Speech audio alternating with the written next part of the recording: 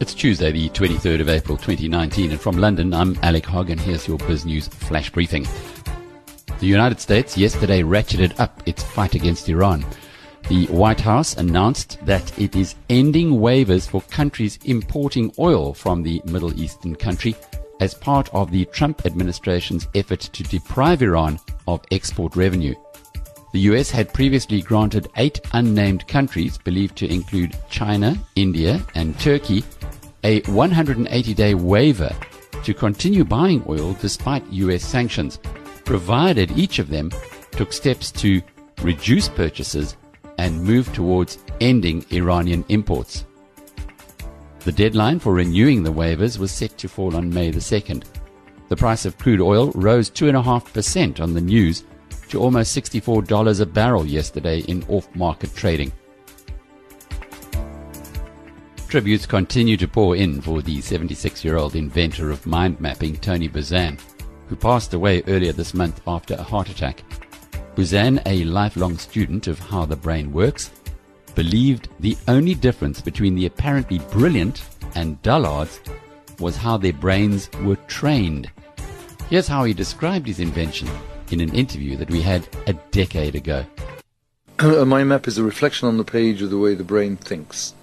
So we don't think in words, we think in images. If I say to you now, mango, you don't see a little computer printout saying M-A-N-G-O. You know, it's this beautiful central image in your mind of the fruit and the smells and the sensation. And the mind map just puts that kind of thinking on the page. So you put a little image in the center, and then you branch out with trees like a branch. You use colors and images throughout.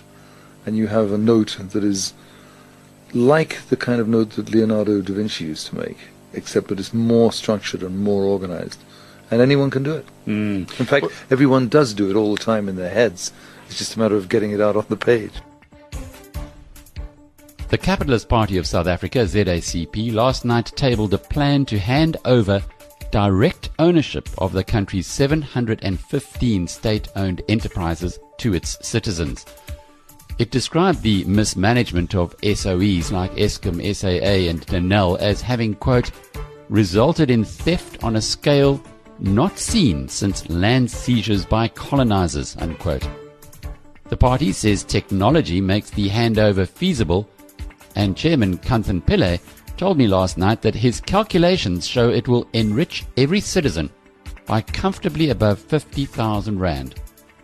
The idea is to provide a parcel of shares to each South African registered with the Independent Electoral Commission.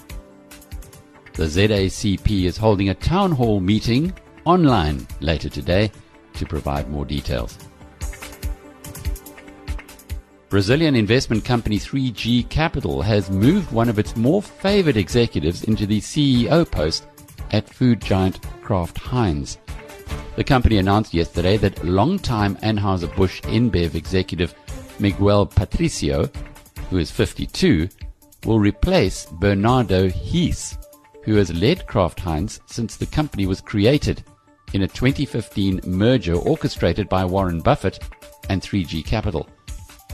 The outgoing chief executive has been under pressure since February 2017, when Kraft Heinz made an unsuccessful bid to buy Unilever for $143 billion. 3G is well known in South Africa as it's the company behind a fully priced acquisition of the former local brewing champion SAB Miller.